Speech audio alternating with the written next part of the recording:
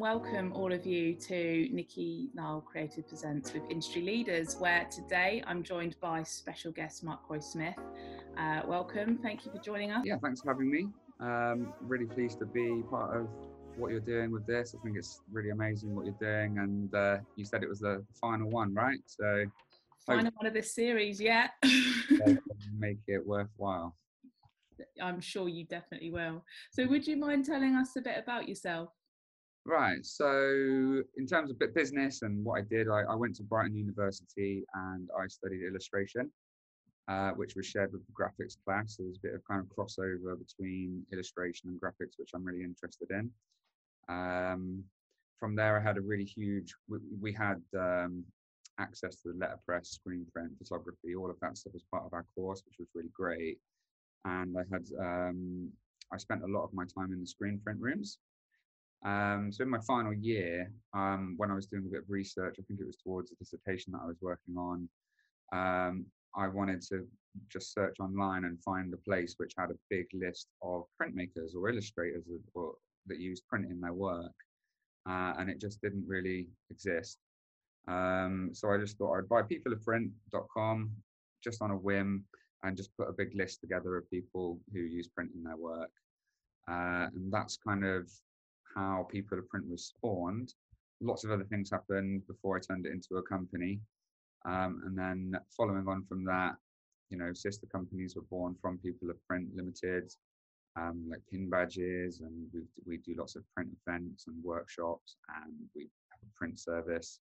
And then as a result of that, and knowing some of the people that I've met, I am also co-director of Graphic Media, which we're trying to bring Graphic back as a magazine, I think it started in 2003, and the final issue was in November 2011, and it went all online.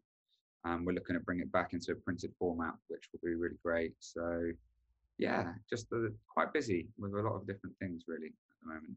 Yeah, no, it sounds like you've got all these great like subsidiary businesses and collaborations, especially Graphic. I can't wait to see that be brought back. I think that's quite interesting because maybe was that after the last recession, then that kind of dissolved, and then you got involved with Will from Protein to... Yeah, so from my understanding, I mean, I don't know exactly what happened with all of the finances because I wasn't part of the team back then. But just from my understanding of how the model worked, it was bi-monthly. So there's a lot of publications going out, a lot of work. Making editorial content like that is quite expensive, using really expensive papers. I think they got quite big investment and went down the kind of distribution route. And then having, expensive products going down in WH Smith that just, if they're not sold, they just get pulped. They just basically rip the covers off and pulp them and then get their money back kind of thing. And so I'm not exactly as to why it dissolved as a company, but it didn't. Graphic Magazine didn't exist as a company. It got the IP of Graphic and the brand, I suppose, got bought by Will from Protein, and it's been powered by Protein online since 2014. And then we featured Graphic in Print Isn't Dead issue 3, element 3. So we had a 6-page spread. I've always loved Graphic. I've subscribed to it when I was at university. Amazing magazine, amazing content. And it's really sad that it just didn't exist in a printed format anymore, because that's how it started, and that's how it built its audience. It's kind of the reverse way now people will make an Instagram account, a Facebook account, build an audience, and then create a product using the online audience to sell it to. Whereas Graphic was quite the reverse. I felt it was like Graphic was the magazine that people then followed online, and it's got a huge audience.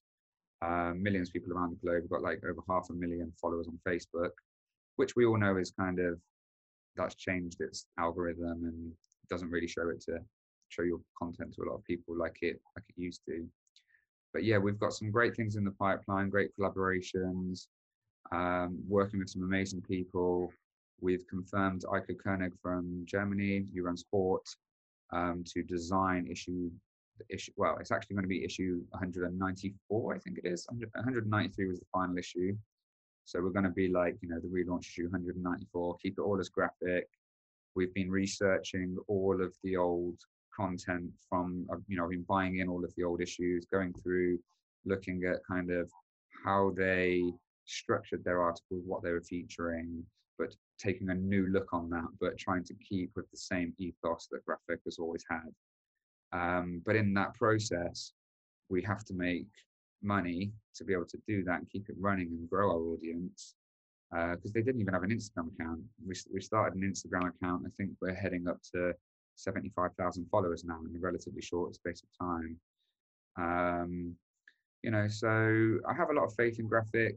I believe that Will and I and the team that we're building editorially can do a really, really great job with Relaunch, not only as a magazine, but as a kind of a community for the design world, whereby people can benefit in multitude of different ways, not from just receiving a magazine. We're going to do a lot of stuff more online now, which is obviously where a lot of things are moving as well in the design world.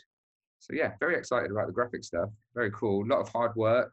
I'm not taking 1 penny salary from it at all. All of the money is going into a kitty, which is being saved up to pay for a small team of people, starting with the editors. We're going to rebuild the website so we have editorial content, and then we're going to do an actual magazine launch campaign once we've got content in, spreads made, digital renders, and then we will, have like a plan where it will be biannual, subscription based, predominantly biannual magazine, 256 pages of just amazing content. So hopefully people get behind it. Yeah, no, that's great. I can't wait to see it once it's relaunched again. I'll be subscribing for sure. So I want to go back to the initial how you set up People of Print, because I think that's quite an inspiring story. It wasn't like you just set it up and were given a pot of money. You really started that from the ground up.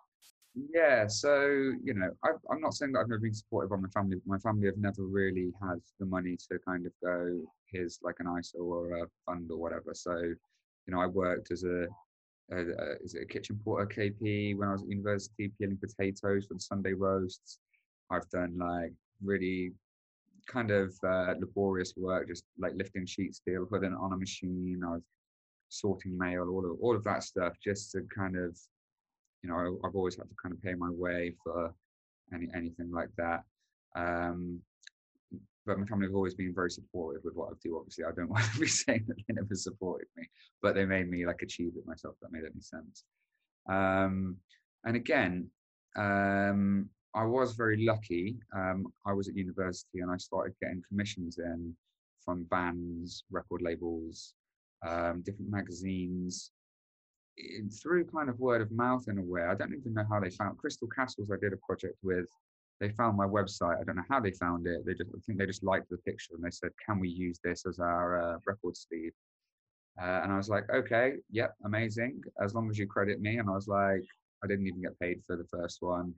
And I was just like, "Hey, I have a record," And then Brighton University, the tutors that we had, and some of the amazing people that we've had come through in professional practice lectures and stuff, teaching us how to like work, I suppose, professionally on a business level.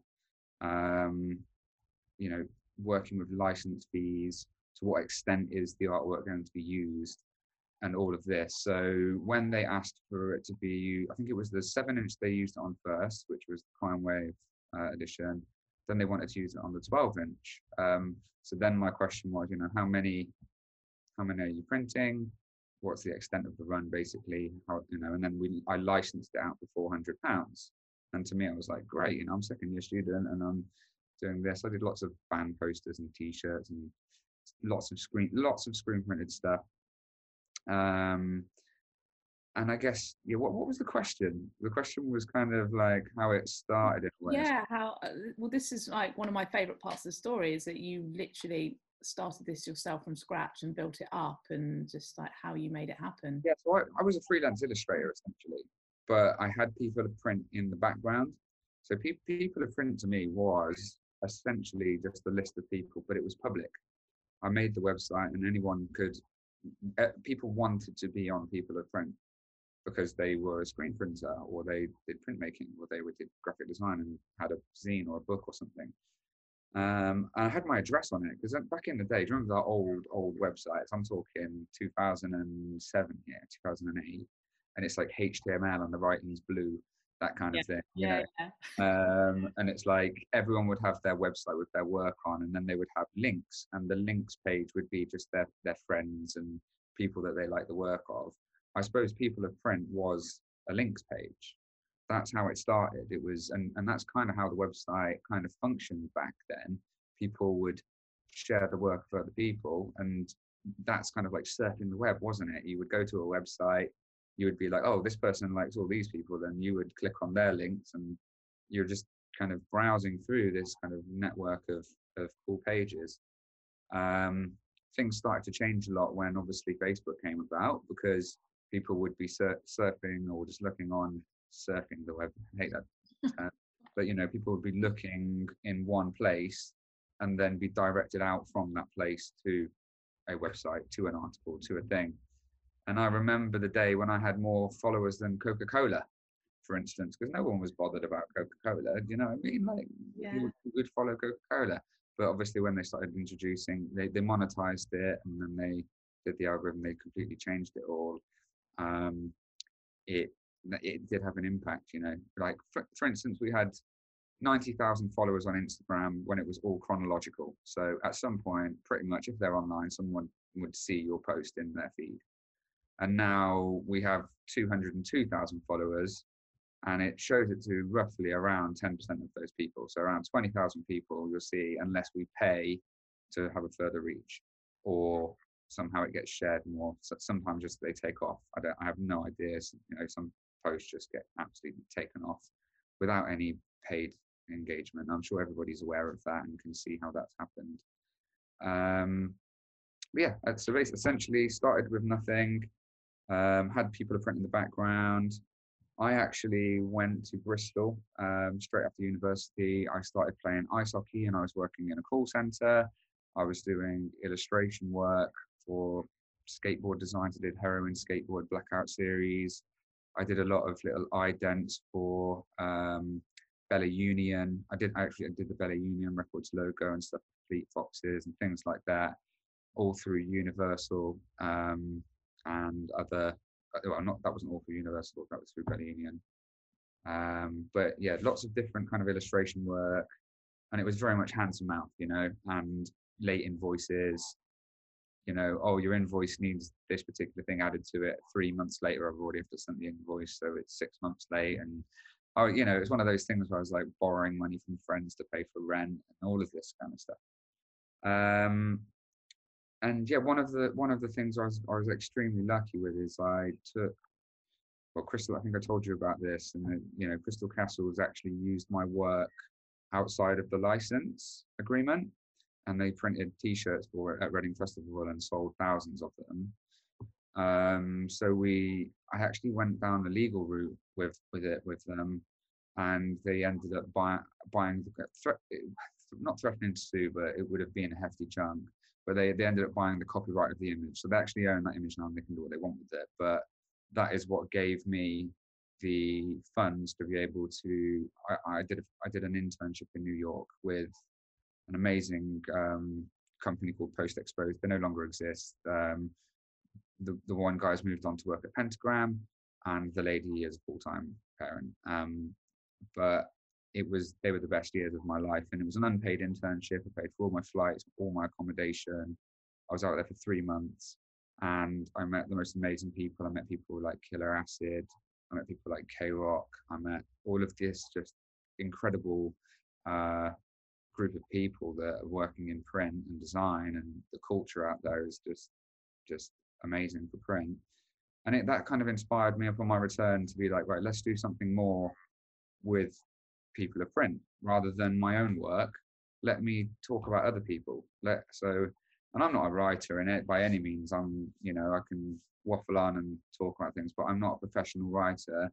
But I would, document my visits to different people's studios. I would, come back to England and I would say, hey, Stu from Love and Skate, can I come into your studio, take some photos and feature that? And I suppose that's very similar to what you're doing, is showcasing the work of other people. It's not about you directly in your work, No. It's and that's kind of how it kind of grew, I suppose, is by creating a community. And that's, I think, where we're a bit similar. It's that kind of love the community. And every time I run one of these talks, I want to speak to that person. It's Yeah, almost like I have things that I want to find out. And I guess that whole like interesting people are interested, and people want to communicate with people or organizations or brands that have built communities, and you go within that hub and there's a kind of kudos of like, if you select someone for People of Print, there's a reason you selected them, and then you're like showing off their work and they're getting discovered and they're sharing it. And then, I mean, how did you grow your followers at People of Print to start with? it was absolutely crazy. I'll be honest with you, I had no business plan. I had no intention of turning it into a limited company. It was just I got advised to do so because of the turnover and whatever, and what was actually happening, and the fact that um, when you create a limited company, it's a separate legal entity from yourself. So if anything were to go wrong, it would be the company's liability rather than myself, and making myself bankrupt and things like that, which has never been a problem, but it's wise to do that. So yeah, it was through a bit of advice. I've had really good mentorship through a guy called Ian Leggett, who was the accountant for Felix Dennis, who made Dennis Publishing. So I think it was Big Issue, Viz magazine, all of the old computer magazines. Yeah, Dennis Publishing was quite a big company, and Felix Dennis was a multi-millionaire. Kind of, yeah, you should look him up. He's kind of a bit Yeah, of a yeah. Check out Oz magazine. You know the old, I think it's the 60s, 70s style. And there was a person who actually we featured in issue 2 of our magazine. He's a collector of Oz magazine. So we went to his house and took all the photographs of all of his collection of all these old 70s things, and they're just beautifully printed in spot litho colors, and that kind of has a bit of an influence in what we do with Postazine, printing in spot colors rather than just full color CMYK or digitally printing it. So we kind of print our Postazines as if it were made in the 60s, I suppose. Yeah, no, that's really cool. So how's the past year been for you? And Yeah, it's been interesting. We, like I say, okay, I just did a little bit of a breakdown of the company. So we've got People of Print, the overarching company. We offer print events, print service, print consultation. People come to us for advice or whatever. We can help them through different things.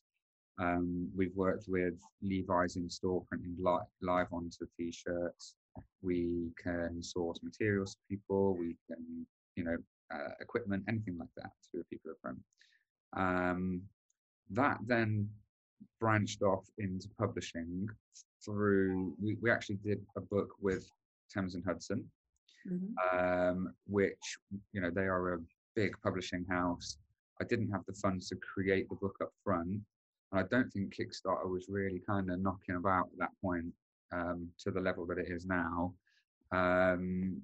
So I reached out to the publishing route where you get an advance, you make the book, they get it printed in China, they make all the profit off it, and you've got to pay your advance back from the royalties. And I just felt a little bit robbed. So actually, we've sold thousands of these books. They actually went into the second run. So People of Print book for Thames and Hudson, it's great because it's in Waterstones. It went to Frankfurt Book Fair, did all of this. We were like, they used all of our identity for their kind of main book fair displays. And I can't say that it hasn't been a good thing, because it has been good. However, financially, I haven't seen a penny, other than the £5,000, which was split between 2 people, me and Andy Cook, who made it together. And it took us about a year and a bit to make. So it's less than minimum wage. It's a lot of hard work. So there are pros and cons, with working with what do I call it? A traditional publishing model, which then led us on to print our own magazine. So we actually went through Kickstarter for the first 2 issues. I'm going to show you. I don't know if anyone in the room can see this. Amazing. But yeah, this is all printed in spot colors. So we've got kind of fluorescence in there. The first issue was actually designed by me and Cody Lee, and it was all in house. And it's not, I wouldn't say it's the best designed, because it's our first ever go at doing it, but we were like, hey, let's just do it, and it worked out great. We sold out really quickly, and then we moved. We were very ambitious by saying we would do it quarterly, because every 3 months comes around very quickly. You've got the printing times, you've got this proofing times, you've got to get all the content in, and you don't realize, you know, working with designers, a lot of people are very design savvy, but there are a lot of designers out there that will send files that aren't suitable, or not even in CMYK, or not even at the right resolution. So you have to be. We learned by the third issue basically, like how to get it to work, and we got great sponsorship by Hewlett Packard, and that then led into Postazine. So and like as I mentioned in a previous talk with you, Postazine spawned out of the fact we didn't have enough space in the magazine that was already printed for an interview for ICA. So we created a supplement, and that supplement goes a little bit like this. I don't know if we've got an ICA one. Have we, Kels? You got an ICA? I think we do have issue 1, but essentially it folds down to A4. It has a front cover, and then it has an interview. It has an introduction with them, with a little bit of kind of an insight as to who they are, what they do, their illustration, or whatever. Folds out into the main interview, and then folds out into a massive A1 print of the front cover. I don't know if you can see that. Yeah, no, I can. Wow. It's massive, and it's, we work with Spot Colors. We work with, we're sponsored by GF Smith, and we're sponsored by Precision, who have been an absolutely massive help. So one piece of advice, I suppose, is that kind of there's, it's collaboration in a way, collaboration and partnerships, and they have really, really helped us to be able to create, for instance, an A1 double, spot color print would normally sell it for around £25. But because it's actually classed as a magazine, we've got our own ISSN number, which has a barcode there that you see, so it's registered with the British Library. We can't sell that for £25. Do you understand what I mean? It's kind of a crazy thing. It's like you can have the exact same print from the exact same screen. You print it on a T-shirt, but you can only sell it for 20 or 30 quid. But you put it on a nice piece of paper and you can sell it for 150 or more. Yeah.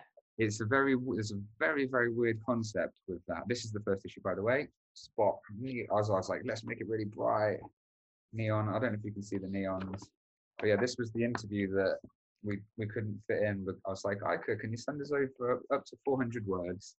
He's like, I'm getting it sorted. And yeah, he sent over this amazing interview by Liv Sedal, who used to work for It's Nice That. And we were like, right, we've got to do something with this. And because he was like, oh, don't include me in this issue then if you can't fit the interview in.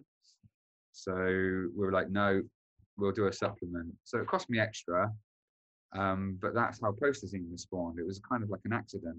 And this was actually a follow-up from a university project that I did. So I actually made these to showcase my work to send out to people in order to get a job. But I never got a job. It's kind of crazy. So it's, it's like how ideas morph into each other, using kind of, I suppose, creativity and logic at the same time, trying to be a little bit business savvy with the financial side of it. I always have a phrase, which is like, if you're saving money, you're making money. So if you're getting a discount, you're essentially saving money if you're going to be selling the copies. And from that, we were like, okay, well, where are we going to sell it? We need somewhere to sell it. So we were like, we made a shop, and then that shop turned into a marketplace where we would sell other people's stuff on there as well. And then since then, that's grown into its own thing, which has been a huge, huge battle, because we started off just on a simple store. And that's one of the things that I suppose with entrepreneurs is, I could have just at that point just kind of gone, oh, well, sod this, I'm not bothering, it's too much work, it's hard. Or you stick with it and be persistent and make it work. And we've stuck with it. I've literally thrown money at it, like left, right, and centre. I could have bought a house for, what I've invested in department store. And I'm very happy to always invest money back into my company for the greater good of the print community. So then we have the store. And then on the store, we were selling pin badges that we were making, and then pin badges became its own separate company because that was doing really well. So we separated it, and that's become its own thing with its own manager.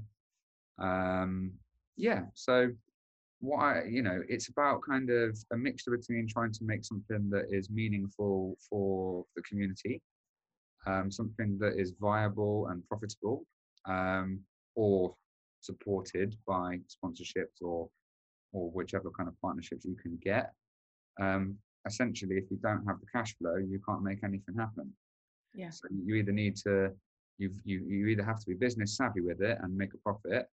But I think there's a difference between being kind of like a really brutally profit-driven company and then a kind of community-orientated company that is the profits are used to benefit the company and thrown back in and, to redevelop things that aren't working on a site, or do something, or introduce a grant, which we've introduced 2 different grants and things like that. So yeah, I don't know. It's just very organic growth. And like I said, I've never written a business plan, never.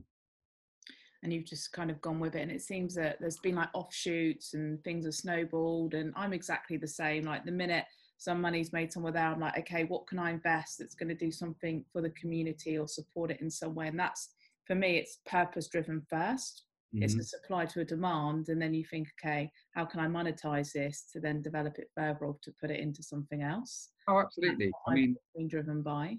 There's been chances where I could have just literally made like millions of pounds and kind of sold out a little bit, But for instance, with the department store, we could have opened it up to anybody could sign up, and then it would be like Etsy, and we would just get loads and loads, it would be like that, and I would have made tons of money, but it wouldn't be curated.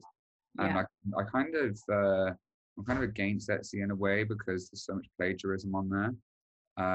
For instance, Anthony Burrell put up a picture once of how many posters there are on Etsy saying "work hard and be nice to people" that aren't his.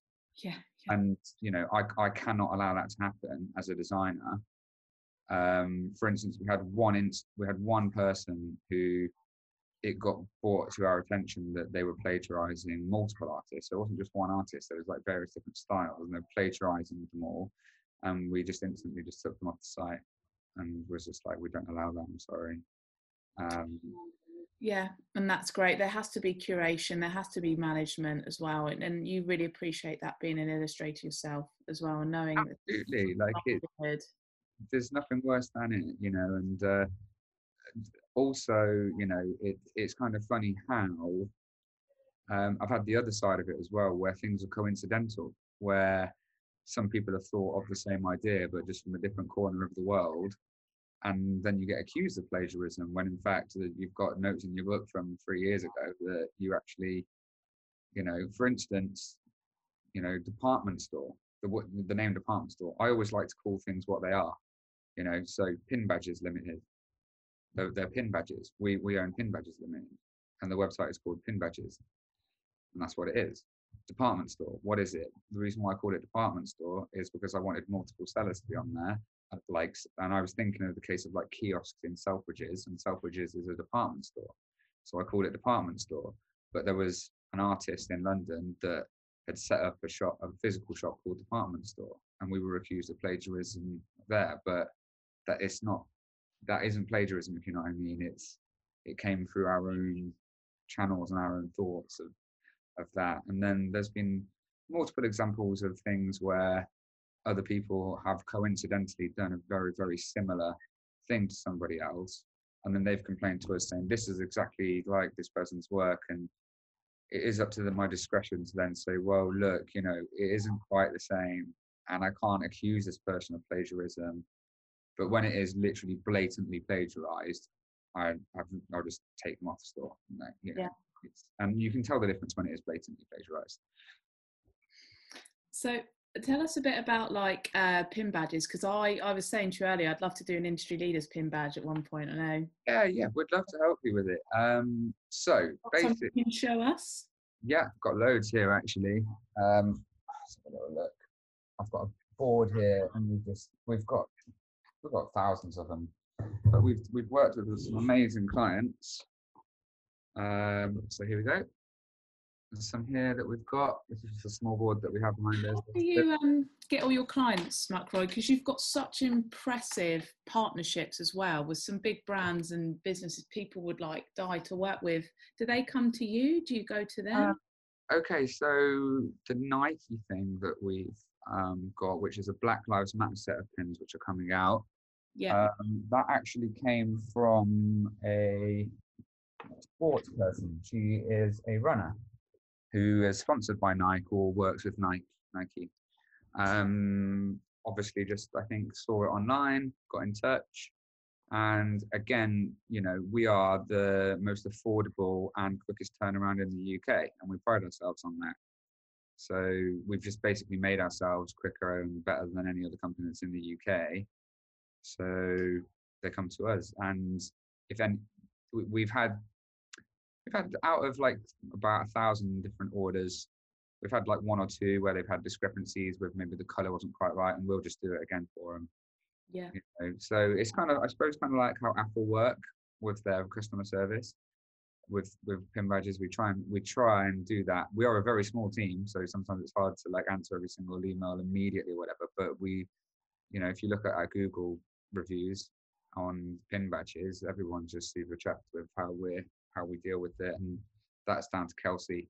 Say hello, Kelsey. Hey, Kelsey. I'll show you her. She's hello. Yeah, she's getting those emails answered and getting them done. But yeah, so pin badges actually started with this pin here. Okay, so all it was Print Isn't Dead magazine, and it started with this pin, which is basically the Print Isn't Dead lockup. So it's made with, I think it's made with Swiss Typefaces, who sponsored us for the first issue or second issue of our mag. I made the lockup myself, and I just thought, you know what, that'll make a nice sticker, that'll make a nice pin. And I think I got 500 pins made. I actually got them made with a competitor company in the UK back in the day, and it must have just resonated with people. Obviously, Print Isn't Dead covers so many grounds. Printmaking, illustration, graphic design, publishing, all of that kind of overarching kind of creative kind of field, but also I've had people that are journalists that are like buying these pins, people that are authors and writers and all that kind of stuff. So and we sold out, and we're like, shit, let's get another batch in, and it really took off from there. And then I was like, well, do you know what, we can make these for people too, so let's just offer a service where we make them for people. We started selling, we on department store, we had one collection which just sold. I think we had about 15 or 20 different people that we'd selected their pins that we liked. And then people would just come to us from then onwards, and they were just very much word of mouth. I think at the moment, we put Facebook ads on. We put on, I think it's like $5 a day for the whole month, just saying we can make pins for you. I mean, it'll be worthwhile looking into the insights to see how many it reaches, but it's just constantly there, isn't it, reminding people that we can offer that service. And Facebook ads, I say Instagram ads, which is through Facebook ads, have been really, really useful. But also sometimes it can feel like you're peeing in the wind with it. If you're not using the right kind, you're not attacking the right demographic, your product's too expensive, the photographs of your products aren't very good. And I suppose over time, we've learned what is good and what sells. We've got like 400 sellers on our department store, and we can see all the statistics of sales, and we can see what sells and what doesn't sell. And if you look at it, it is basically things that are photographed really well, the description is really good, and people have taken time to make their page look good, their product look good, and at a very reasonable price, considering it's going to be mail ordered. If you're going to be spending £350 on a print, you're going to want to know that's good quality, don't you? You want to, close-up pictures of the paper, the fact that how it's made, what paper it is on. So, for instance, Ike Koenig, again, he's an excellent designer. He sells his prints for €299, and I've got 2 or 3 of his prints. and they're absolutely amazing. You know, like they come through really, really well packaged, and they're small runs signed, and I don't know. It's a very weird thing how you can pay a lot of money for a bit of ink on some paper, but it's how you make that value, I suppose, to people. Why do people buy something that is rare? What makes somebody? It's almost like a weird phenomenon, isn't it? It's like there's only 50 of them ever made. I've got one of those 50, and I like it. I think it's the devil's in the detail. People like to spend their money on things that is of value and gives them an experience. It's like that's why Apple have done so well. You go every single touch point of the brand, even when you keep the box from the phone, it's like, why are you keeping that box? You don't need to keep it. But like the big reveal, how it slides off, you're like, oh, and just everything about it, the consideration. I say this to designers all the time, or like illustrators when they're looking for work. I was like, if you just put in an extra 20% of effort with your approach, then you're going to outwork 80% of other people that can't take that little bit more time.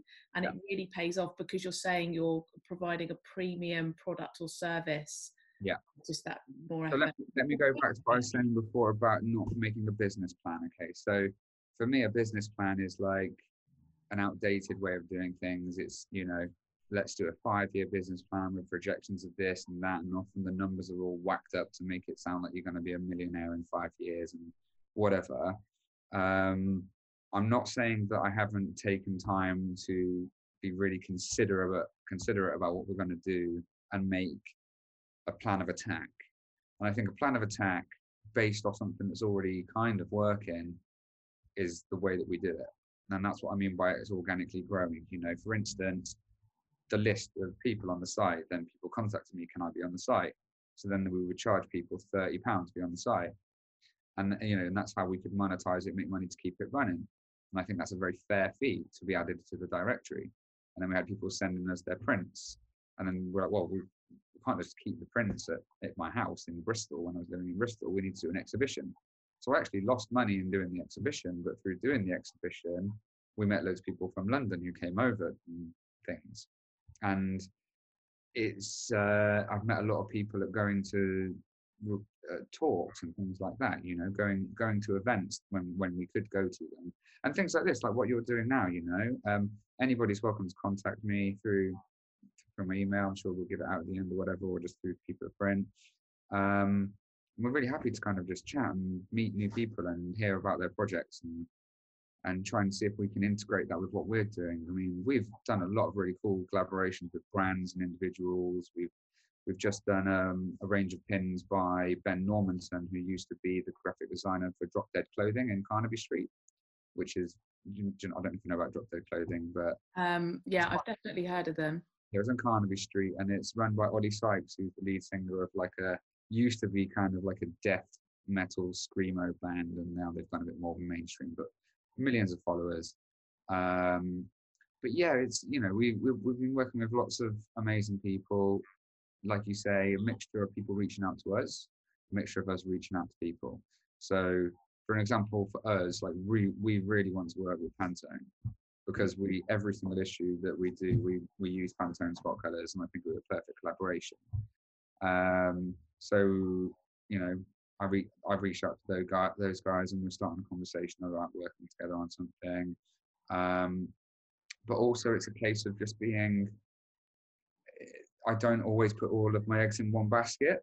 So in terms of on a business level, I was always taught that you should always have around 7 revenue streams to kind of have a really safe kind of infrastructure. Mm-hmm. And each of those revenue streams should always kind of benefit each other somehow. So for instance, our products are sold on our shop, and on our shop, we have other people that are on it, which creates a revenue stream. And then we have members, we have a directory, we have the print events. So I think we actually have about 13 revenue streams that come in from different aspects. And that creates a safety net, because as soon as COVID hit, we lost £175,000 of contracts in one day. Bang, gone. And I was like, shit, we're gonna have to liquidate the company. But then because we'd had other aspects of the company which we're able to leverage in a different way and adapt and move. Like that's what saved us. Otherwise, we really would have gone under. Yeah, well, this is it. Like, I think one thing I read the other day was going back to Steve Jobs and Apple, him saying you connect the dots, but you can only connect the dots at the end. So you put all this great stuff out into the world like you've done, and you're just like, let's try this. And then you're like, but this all connects in some way and it all supports each other under one big. I call it an ecosystem. The way that I've set the company up is that every part of the company benefits the company in some other way. Yeah. So, say for instance, through our subscriptions, we can add value to our processing subscriptions by giving people free PIN badges, and then that promotes PIN badges in the same process. And we've made, what have we done? We've got bone folders. Oh, so there's one. Yeah, we've got these bone folders here. So we have these like made of natural bone, and this actually came through the fact that the Postazine has folds in it, and the bone folder is made of natural bone and doesn't leave any residue when you're making creases or removing creases. It's actually a traditional tool for bookbinding. So we've made like the official Print Isn't Dead bone folder, laser engraved downstairs. So we've got a company downstairs and they laser engrave it for us. We print all of the packaging ourselves and we ship it all out from the studio. And we've sold hundreds of these, so it's, again, I don't know if it's the brand or, it's about the fact that it's also relevant. We're also working on some other cool projects. We're working on, I don't know if I should say, we're doing print orientated goods, like creating a range of print orientated things. So like turning Print Isn't Dead into more of a brand that in its field. So potentially working with Blackwing pencils for editioning your prints. We're doing stuff for mixing inks, maybe making our own set of inks, working with aprons, working with postal bags, working with tool bags. We're making one of Kelsey's, she did fashion at university, so they'll all be like hand sewn by her. We're a cottage industry, really. We're a small company, but we do a lot of different things, and I suppose just we enjoy what we do. But I think that's it. Like you're so innovative. You're always thinking of different things you can do, different ways you can. But I just love your passion. I think that's what it is. Like you love print and the print world, and that's what you do. And everyone that loves print is drawn to you and your brand and your company, and you're giving people what they want all the time. Yeah. So they're going to support it as well. Oh yeah, you should see all of the books that I've got. Like I love to support independent publications. We get sent a lot of stuff anyway to the company, but if I see something that has come out and it just takes my fancy, I'll buy it straight away and support the independent kind of publishing model. There was a girl that was at a Stack Magazine's talk, and her magazine was about mental health, and I have a great affinity with that. My mother's been mentally ill since I was about 15.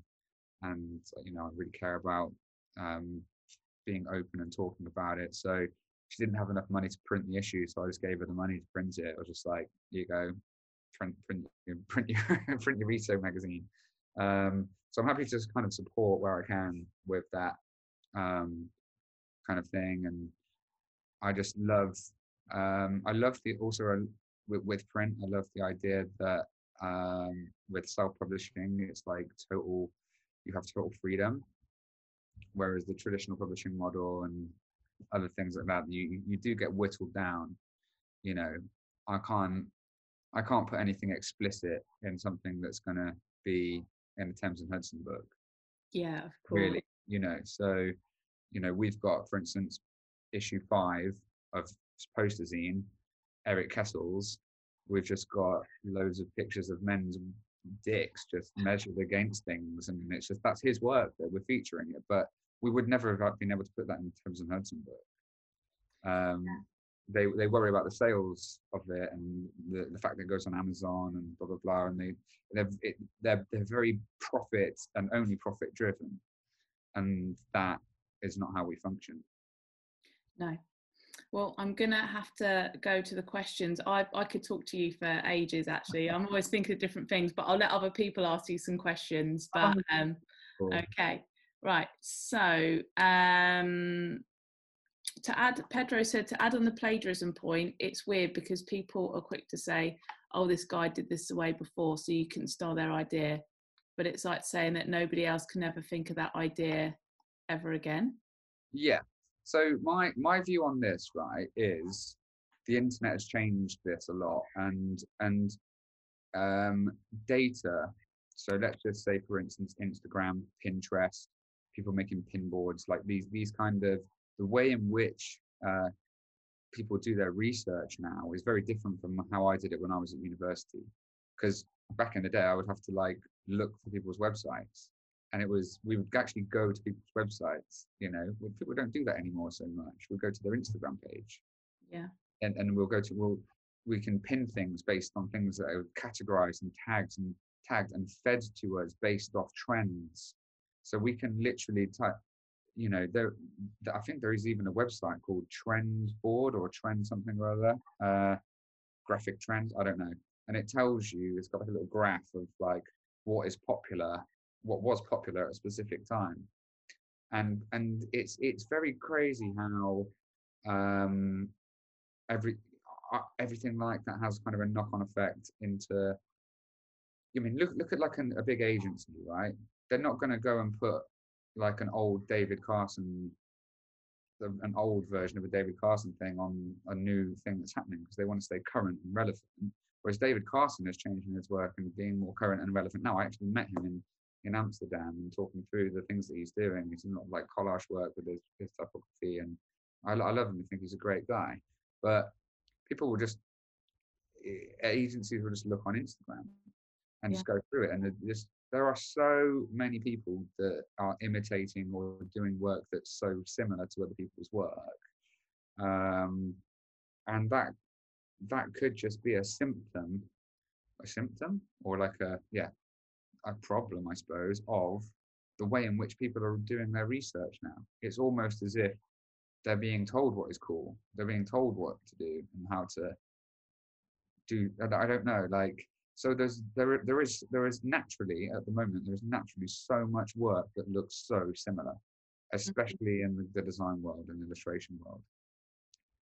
Have a look, and if you look through, like, you know, obviously places like the AOI, Association of Illustrators, you've got different design agencies and illustration agencies. If you look through their portfolios through the years and the books that they would send out, you'll see a natural shift and change in it anyway, and it's almost as if it's, you know, but on the point of it being very similar, so say for instance, we had an issue with I can't remember the name of the guy, but apparently he did this piece of artwork that says "Never look directly at the sun," and the sun was the Sun newspaper.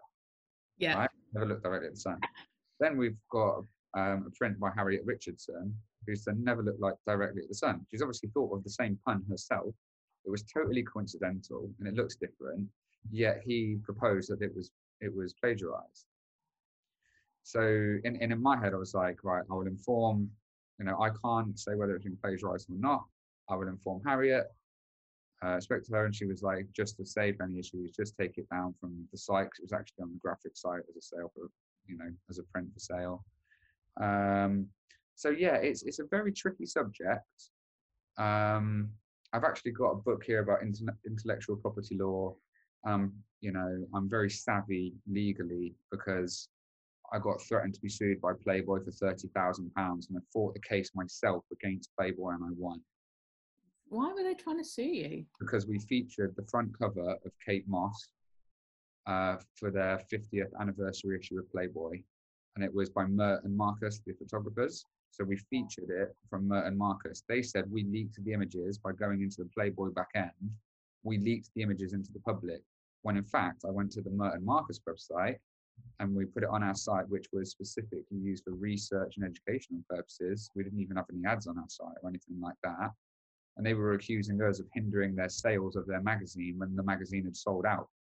So I used all this against them. I was like, how did we hinder your sales? Because you sold out of the magazine, you know. And in fact, if you want to find out who leaked it, go to the Merton Marcus website, because that's where it is published. And then I went to the Merton Marcus website, and then it had watermarks all over it now, because they've obviously been in trouble with them for it. Yeah. Well, this I is won that kind of legal battle there.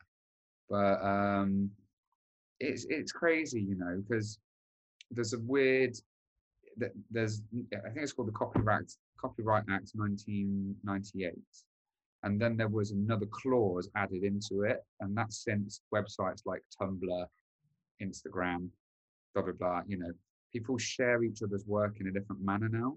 yeah. They share it in a different way, and it's very, very difficult to for instance, we share people's work because we want to grow the community, and everyone always says thank you for sharing the work. We've had somebody come to us and say, take it down, why are you using our image? All you're doing is growing your platform. It's like, well, we're growing the platform for the greater good of the design community. Do you see what I mean? So Yeah. Plagiarism is a very deep and long subject, and I think that you definitely know if it has been directly plagiarized. You just know. Well, like the phrase "don't look directly at the sun" or whatever. That's just a phrase. It's not like a yeah. But then you get people like Johnny Banger, Sports Banger, does the upside down Reebok logo, claims himself as a bootlegger. Absolutely love the guy.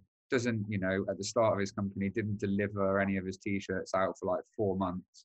People would be like, where's my thing? And he would screen grab their thing and be like, oh, now you know, think of it. And then he would say stuff like, think of waiting for like a custom Porsche, you know, this, you know, and it is, he just hadn't done it yet or whatever, you know. But look how much he's done for himself, you know. He's absolutely, I love Sports Banger and what they've done, what they've created. We did the Nike NHS issue. And then that, you know, so then that is a blatant copyright issue. That's not plagiarism, that's a copyright issue. And he dealt with the lawyers, and then all of the money that he made from it, he donated into the local area to food banks during the crisis and all of this kind of stuff. So it couldn't have been used for a commercial basis. It was actually, it's almost like a form of anarchy or whatever it is, or rebellion against the system for the greater good of people. And I think what he's done is an amazing thing.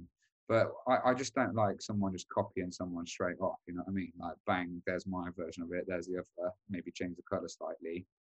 Well, that's just ripping someone else's work off, isn't it? And trying to pass it off as your own. And like, that's always a big issue. Whenever I'm advising people and they put together their portfolios, it's like, always be crystal clear what your involvement was on a project as well, rather than was this solely like your idea from concept to completion, who else was involved? I mean, we've been accused of plagiarism for a set of Riso pins that we did, which was actually made by an illustrator in Seattle, Washington, called Jordan. And they were already in the process of being made. And what we wanted to do was create a set of pins for our site that are all like Riso characters, screen print characters, and have this whole set of print orientated pins, because we're a print orientated company.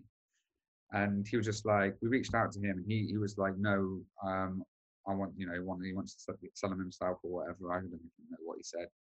But then he accused us of like copying his idea of creating like a Riso printer as a character. But, you know, we've got more of that. I mean, look at Doppelpress, look at Risotto. They've all got like a little Riso character. Yeah. You know, we're starting up another website called Riso Club, Riso.club with Doppelpress, and we're commissioning someone maybe like Gyro Bevis to do like a little Riso character. I've commissioned Jim Stoughton, the illustrator, to do a Heidelberg press, an Albion press, a Litho press, you know, as characters. That's not plagiarism. That's briefing an artist and letting them do their own thing, you know? Yeah, definitely. So yeah, it's a tricky subject. It's not very nice when you're accused of it, and you have to kind of defend it, because it, you know, if there are similarities, it's hard to get away from that, isn't it? There are similarities. Some of these things are coincidental, like the colours that we use to CMYK, which are the print colours. Yeah. So it's just, I don't know. It's a tricky subject. I would just advise anybody to I don't know, just do your own work. And if you know that it isn't, if you know that you're not copying someone, then you're all right, aren't you? Because you know that you haven't done it. But I suppose there's a case of researching as well and trying to make something not the same. But it's just such a big world. There's so much design out there at the moment. There's like you, I don't know. I don't know what the answer is to it. Like, just don't do it. Just don't do it directly. Do your own work, and if it is coincidental, it is coincidental, and you can always negotiate with the other person who has a problem and not make it an issue. Yeah, no, that's really good advice. So my last question for you is, what future projects should we look out for? What exciting things immediately? Because you've got so much going on, right? This is like, Yeah. Okay. So graphic is going to be, I put a lot of effort into graphic. We've got another staff member now in graphic. He's doing really well. We've got some amazing things coming out. We've just launched a pair of socks. Okay, nice. A pair of graphic socks. Yeah, go to graphic.net. grafik.net. Graphic, like Graphic Magazine. So we've got graphic editions, which is going to be ongoing. We're going to be adding loads of new people, doing interviews with them. If you want to submit your artwork to be potentially featured on there, we have a fair deal where you either go 50-50 on the profits, or you can give us 75% or a full donation if you want it to go to there. But we always offer the 50-50 option as well. And then we're going to be bringing out lots of new products. A huge amount of new products that we're looking at that are all going to be relevant to the print community and the design community.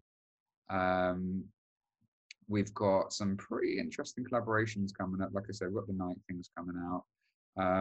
The latest issues that are quite late, they're late out actually because of Christmas and COVID and whatever. But the Ed Templeton issue is out. We've also worked with Casey Cowell, who's absolutely incredible. Love this work here. So these are the latest 2 issues that have just come out. We've got a big list of people for Posterzine sorted, including Richard Kern, quite a controversial character in the photography world, I suppose. We haven't really featured many photographers, but we've got in Perpetual and Publishing, we've got 5 projects lined up for that. So if anyone has an idea for a book or magazine or a zine, we can help you through that whole process. All of these links are on peopleofprint.com at the top, apart from peopleofprint.store. That's the only one that we haven't linked up properly yet because we're still working on it. And department store version 5 million is coming out. Like, it's just been through so many different changes, and like I say, it's coming out very soon. We've been working so hard on it to make it user friendly, because what actually happened is it was an app that was built into a shop, and then the people who developed the app removed the app. They gave us a month's notice, so we had like 500 sellers, and then we had to migrate all these people over onto a whole new platform. So we've opted for Magento with custom PHP and a custom build, and it's just been the longest, hardest, most stressful thing that I've ever done in my life. Yeah, but it will be worth it. We're very, very close to launching. It's all automated, so payments are split, so our commission is taken and we don't hold any payments. The shipping costs are easier to enter. The whole site is super stable and great. That's a really cool thing. And then obviously keep an eye out for Graphic Mag when we launch that as a campaign. I'm hoping that we can get that up and running, stable, biannual magazine, and to do it proud. Like I really want, what I don't want is the graphic community to go, you have sabotaged graphic. Yeah, you've got big pressure on your shoulders here of like delivering it and everybody to say, yeah, you've done good. But the thing is, if we've got like some excellent writers and we're featuring the best design studios alongside emerging, and also keeping our eye out for an extreme the diversity and inclusiveness thing is huge for us at the moment. Featuring BIPOC artists, we have a BIPOC grant. People of all disabilities, sexualities, anything, like are totally welcome to submit or take part in anything that we do. And that's a very important thing. But yeah, it's just, hopefully it's just going to be like a bigger and better version of what graphic was when it comes out. Obviously less issues, but that gives us a safety net, because we've got longer between each issue to design it, make sure it's right, get it all done well. And I suppose my asset to graphic would be the fact that I've got excellent print connections, as well as the kind of community of designers and illustrators. So like, we're going to be making them extremely special, putting like nice spot colors in, different paper stocks, doing all sorts of different things with it. So amazing. Well, thank you so much for your time, Mark Roy. I really enjoyed that, and thank you everyone that tuned in. And yeah, good luck. thanks for having me, Nikki. No worries. Have a good one.